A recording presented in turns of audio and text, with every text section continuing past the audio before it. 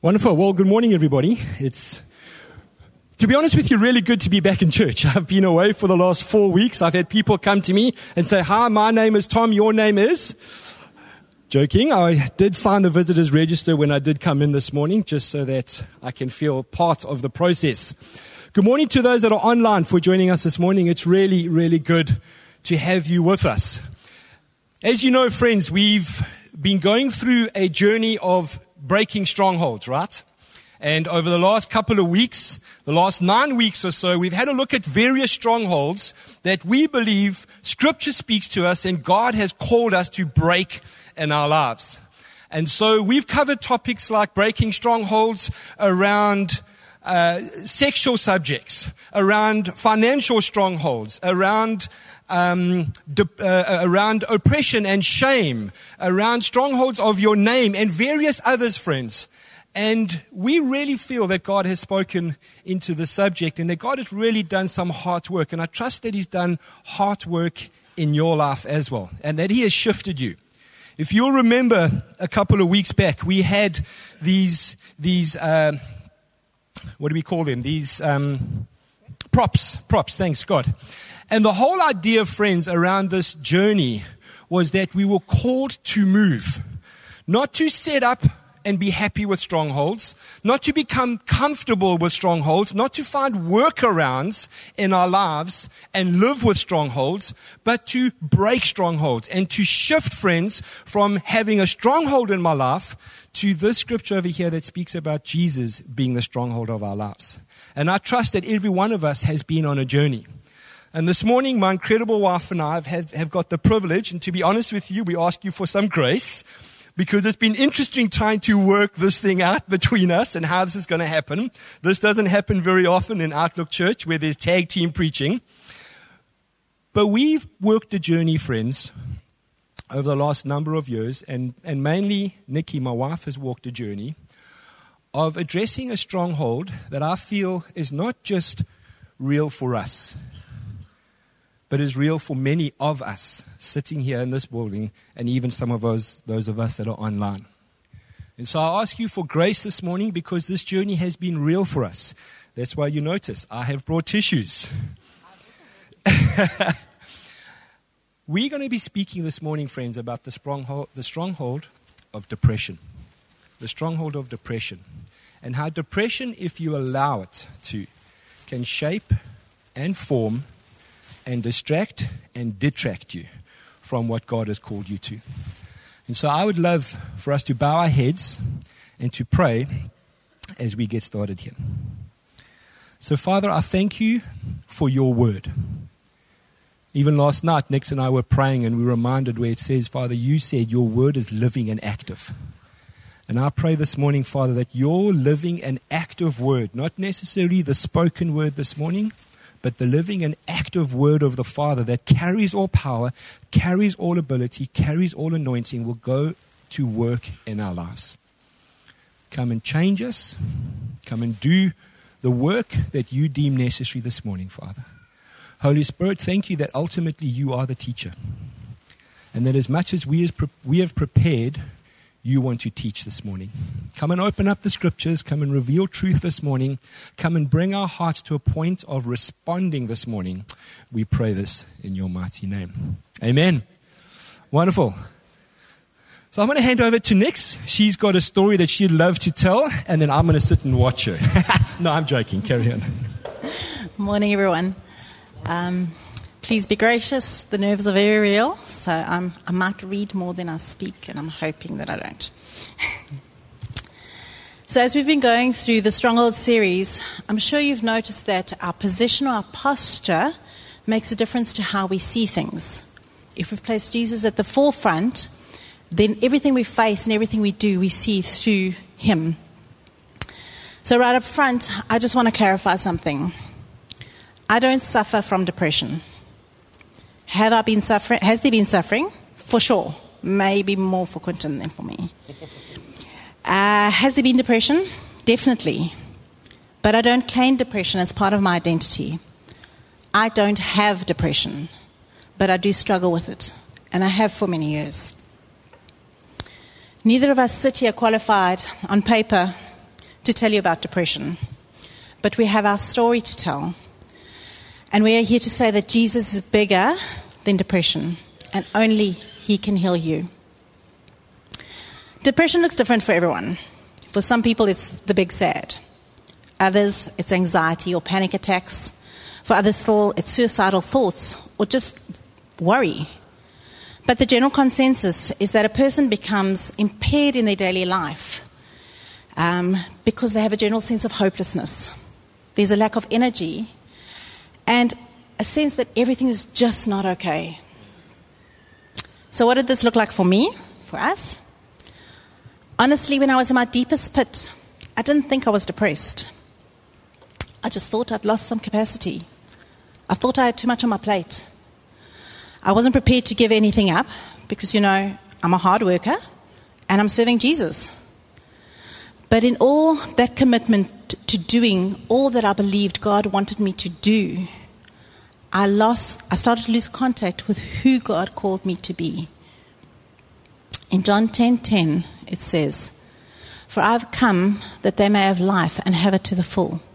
And that's what I truly thought I was living. But it got all twisted up with what I thought was expected of me and what I expected of myself. And so the very verse that I was trying to live out was the very thing that was binding me up. If you look at the beginning of the verse, it says that the thief comes only to steal, kill, and destroy. And that's what was happening. Through it all, I lost my identity and I withdrew more and more because I didn't feel comfortable in my own skin. And I lost confidence in who I was. You see, depression can form part of your life so subtly that you don't even notice it. It's a subtle replacement of God's truth with a skewed truth. So a few reasons that people get depressed is a genetic disposition. And I truly feel that this was something that affected me. Although my dad was never clinically diagnosed with depression, I believe he struggled with it. Sad songs, poetry, and melancholy was a little romanticized in our home. Then you could have a chemical imbalance in the brain. This you could be born with or you develop. Traumatic experience can cause it. And I'd just like to validate here that if something has been traumatic for you, then it's truly traumatic and something needs to be worked through. You don't have to validate whether or not it was traumatic. And then illness and living in pain can also cause depression. So in my mind, I had no reason to not be coping. I had a lot going on, but we'd chosen to live that way. I didn't get sad, but I went from living to coping. I felt like I was always just being pushed from pillar to post. And a lot of it was my own doing. I had very specific opinions about just about everything. How my house must look, how my cupboards must be packed, how the car must be packed when you go on holiday. I mean, that's a real one. How my kids must behave, what my kids must wear, what my husband must wear, how my husband must behave, and the list goes on and on. But then we lost a baby. Some of you might remember that. We discovered at 17 weeks that our baby had a cystic hygroma.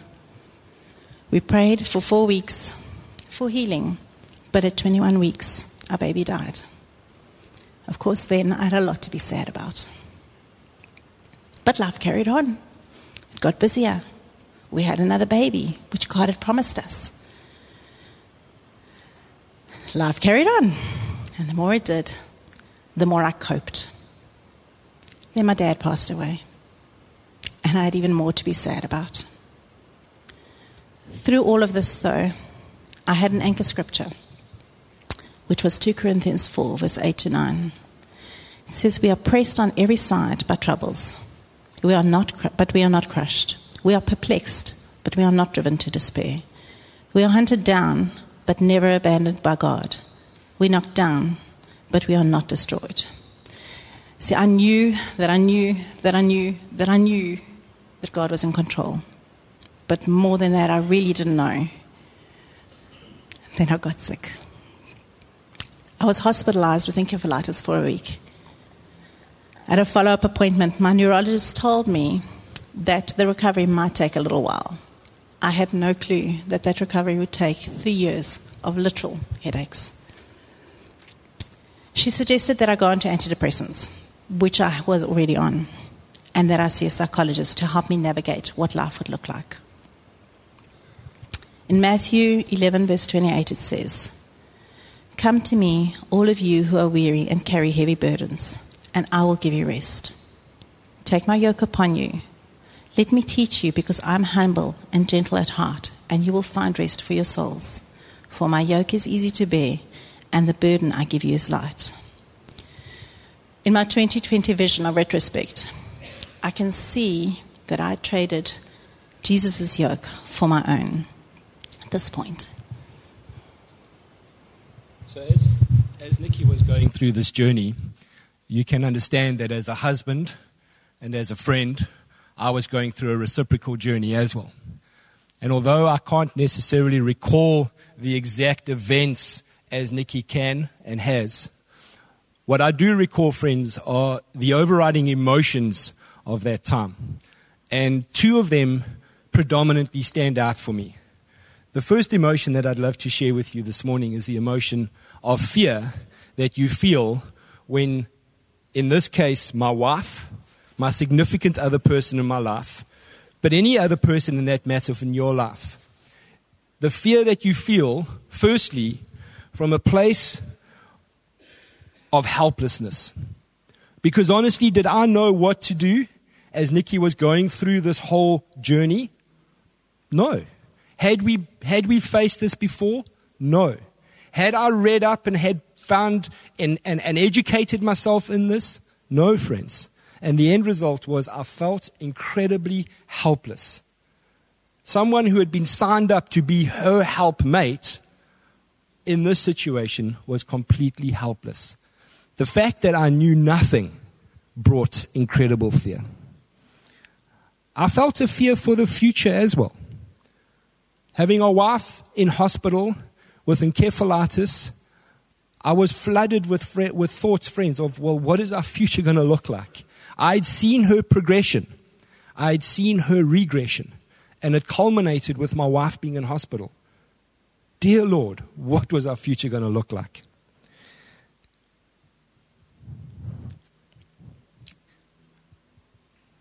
And if I'm honest with you, a fear that came from feeling that I was going to lose not only my wife emotionally, but I was going to lose her completely, friends. When she got admitted to hospital and her neurologist was explaining to her and educating us about what this is and the potentials, I'm sure you've been there when you start going to the worst places in your head about what the end result is going to be.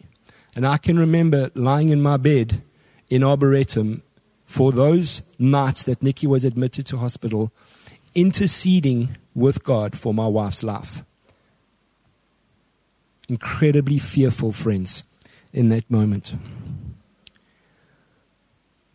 I wasn't only feeling fear, but to be honest with you, and if I can be real with you, friends, I felt incredible frustration as well. I felt Nikki just had to get over it. Just move on. Oh, for Pete's sake, just get out of bed. Just stop it. Stop it. It was incredibly frustrating, friends. A frustration that came from that there was no easy fix here. As we began to understand what this meant, I caught myself time and time again wanting to run to some potential toolbox out there and grab a tool of some sorts and go to her heart and plunge it into her heart and fix her. But yet there was no easy fix. This was not going to be wake up tomorrow morning and the birds are singing and the sun is shining. This was going to be a journey. And as I'm sure many of you guys can understand as well, we just want to fix it. And there was no easy fix. And then once again, and this sounds incredibly selfish, but frustrated because I felt we had been robbed. The relationship that I thought I would have was not the one that I was having. The marriage that I thought I had was not the one that we were living. Incredibly frustrated that scripture that speaks about the thief comes to steal, to kill, and destroy, that thing was working itself out in our lives, as opposed to what follows when it says, I've come to give you an abundant life. And so there was a storm of emotions, friends, that was going on in my life as I was sitting watching my wife go through this journey.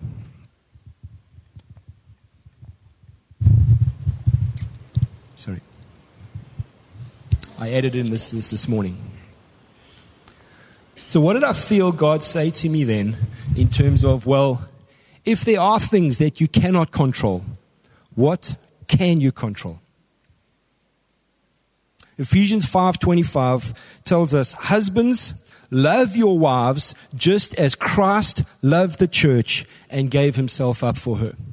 I could not control physically what was happening in her body. I could not control necessarily emotionally or mentally what she was going through. But what I could control, friends, were the things that I could own.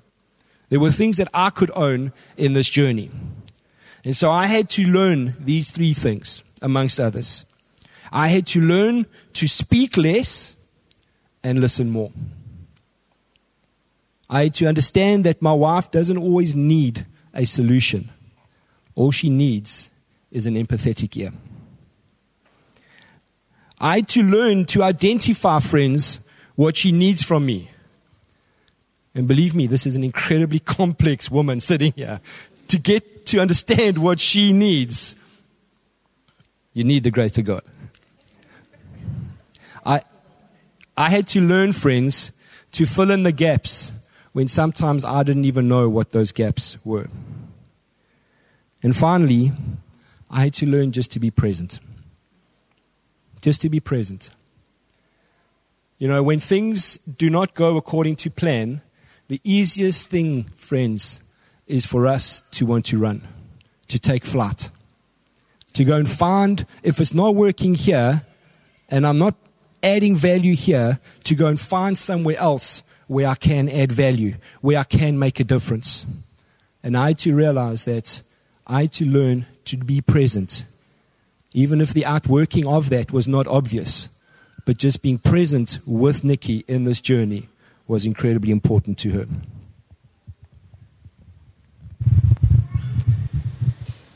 So I had to learn a couple of handles to help me climb out of the pit. And that's what makes it possible for me to sit here now and say that I truly believe I have victory over the stronghold. First, I had to confess. I needed to accept the fact that I'd allowed depression to become a stronghold in my life. It didn't make sense. It was illogical.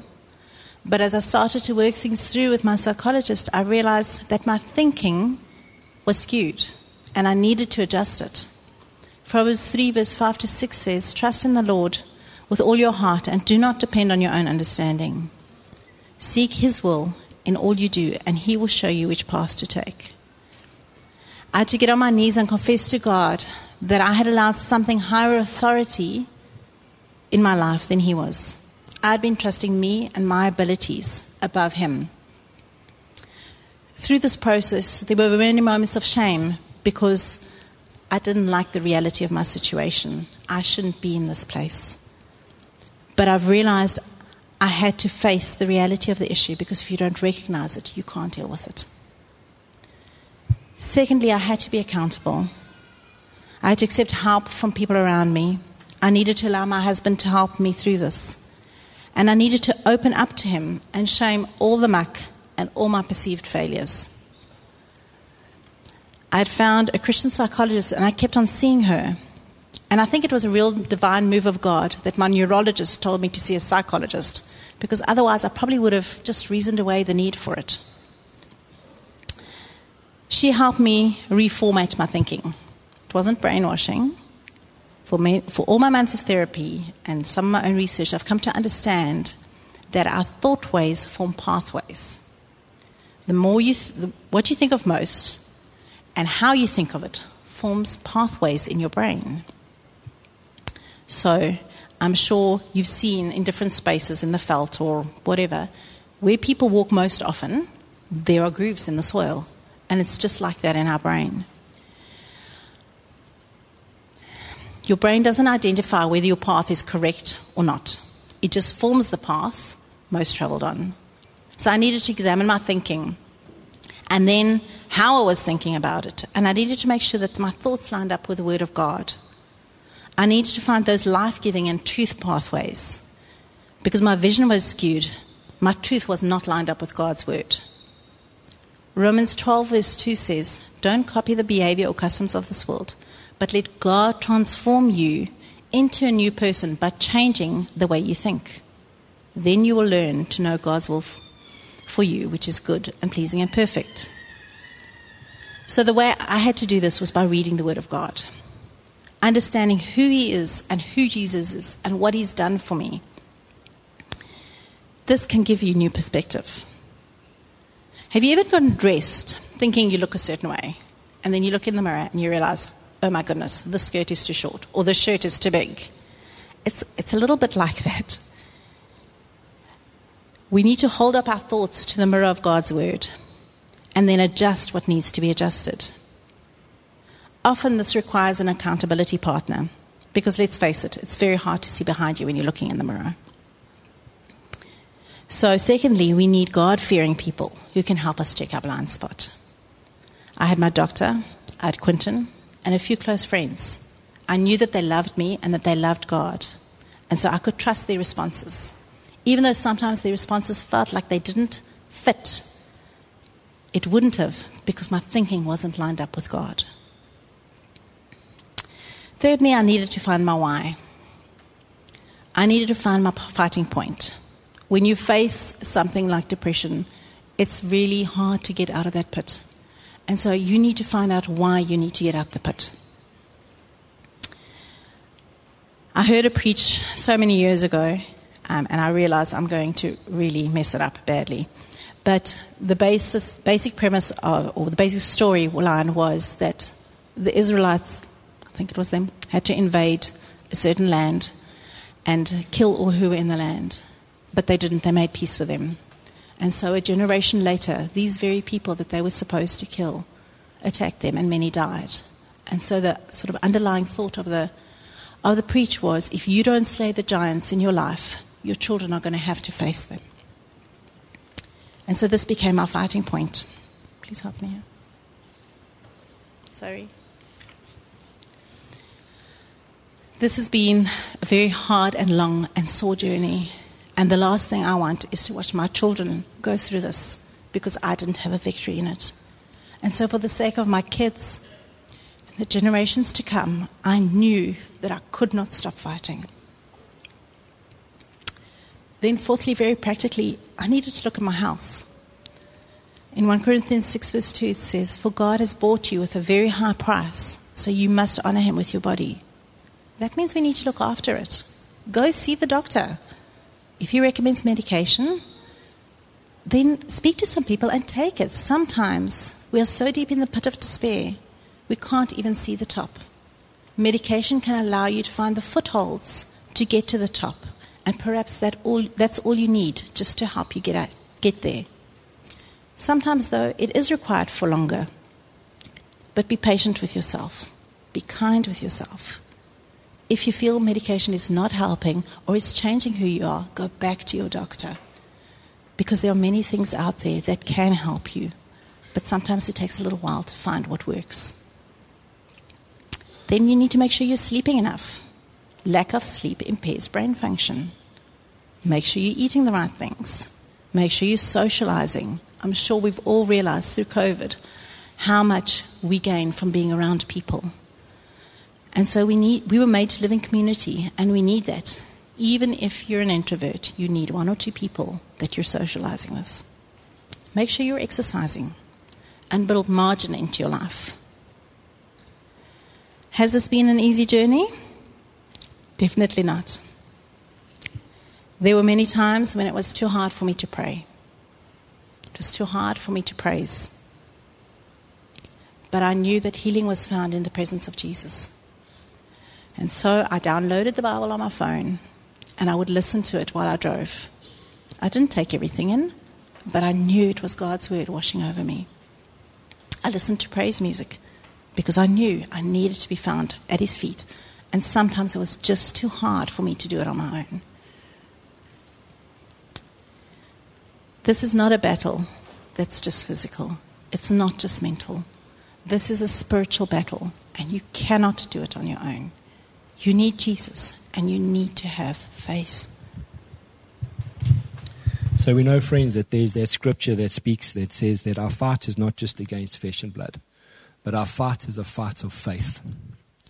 And so I'd love to leave us this morning, friends, with not just what Nikki has shared around some practical steps to take, but also to add to that just some faith reminders. We need to have faith in the Word of God, friends. Isaiah 55, verses 11 says, "It is the same with my word. I send it out, and it always produces fruit. It will accomplish all I want it to, and it will prosper everywhere I send it." Previous folk that have stood up here have referred to life scriptures. Friends, when you are in the pit, it is God's word that we stand on to find our stability. We need to have faith in God's timing. And as I share, this is one that I was personally tested with, because we want it to happen now. We want it to happen according to our timeline and according to our time frame. But we see Philippians 1:6 reminds us, friends, that our God, who began a good work, will complete everything that he begins. And we had faith that God was at work and that he would complete what it is he was doing in Nikki's life. We also need to have faith, friends, in God's ways. Nikki shares our very real story, friends, around the loss of our child. And did we have faith in that moment, in 4 weeks of prayer meeting upon prayer meeting upon prayer meeting, praying for him? We had faith, friends. But we also had faith that God works in different ways. When it comes to Nikki's healing journey, God worked through prayer, God worked through medicine, God worked through doctors, God worked through a community, friends. God works in multiple ways. And then finally, friends, we have to have faith in God's Son. John 14, verse 6, Jesus said, "I am the way, the truth, and the life." Apart from Jesus, friends, there is no true salvation. There is no true life. Whether it is life here on earth or whether it is life in eternity. We sang it this morning. We call on the name of Jesus, friends. So is our journey over? Not yet. But with victory, because we're looking to Jesus to complete the healing. We don't give depression authority over us. Depression is not God's will for my life or for anybody else. He wants us to live free of illness, and that includes mental and physical illness. And that is what we pray for. Wonderful. So I would love for us to stand, because I'd love to conclude, friends, by just reading that text in Matthew 11 again.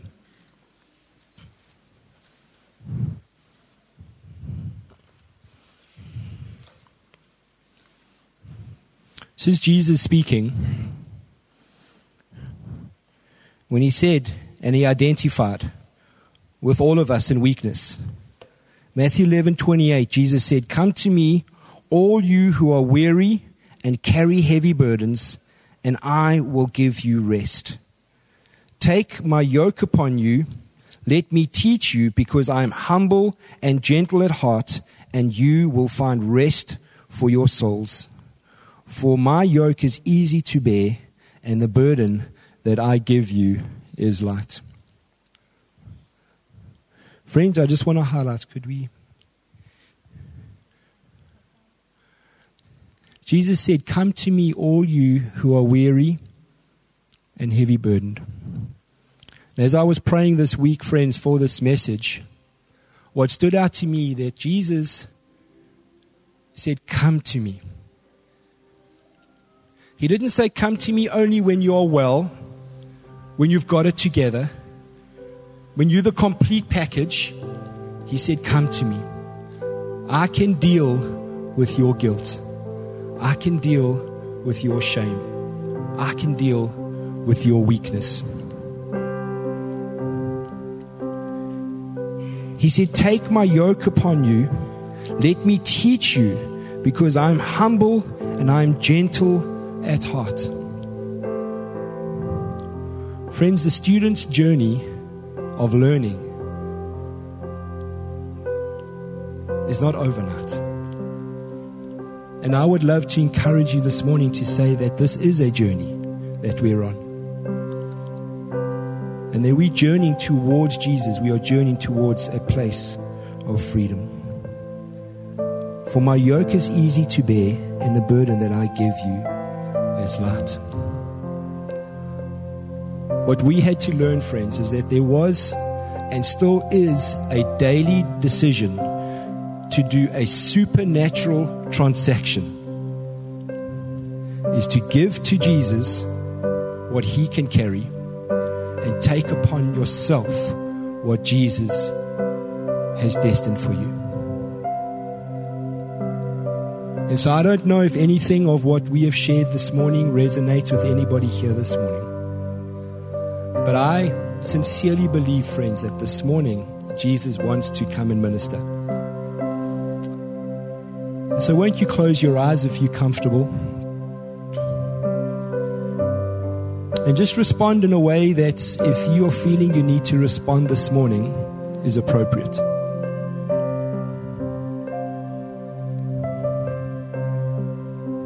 I was reminded this morning, friends, that Jesus works in our hearts through obedience. Jesus works through our lives in surrender, friends. And so, Father, we come to you this morning, Lord, as those that love you. We come to you this morning as those, Heavenly Father, that are open, as those that want to hear your word and respond to your word this morning. And so I pray this morning, would you come and take this word? Would you come, Father, when you speak about bringing life and life in abundance, would you bring that about? Father, where we need to come to a place of submission, where we need to come to a place, Heavenly Father, of softening our hearts, because through situation and circumstances, our hearts have become hardened. This morning we choose to soften our hearts. We choose to give you our hearts.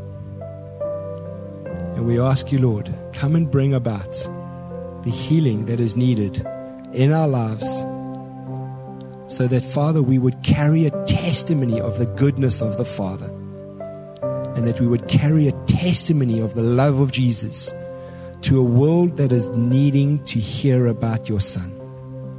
Work in us, Father, we pray, and work through us, Lord. In Jesus' name we pray. Amen. Amen. Wonderful, friends. So that brings us to the conclusion. We'd love to invite you, if there is anybody that feels like they would need some prayer, or maybe just an opportunity for further ministry. We do have a team that can minister and pray with you and stand alongside and encourage you. Please, won't you come up to the front? Otherwise, please enjoy some coffee, enjoy some fellowship. Please enjoy one another, and then go and enjoy your day. God bless. Tithes and offerings in the boxes as you leave as well. God bless, and we will see you soon. Thank you.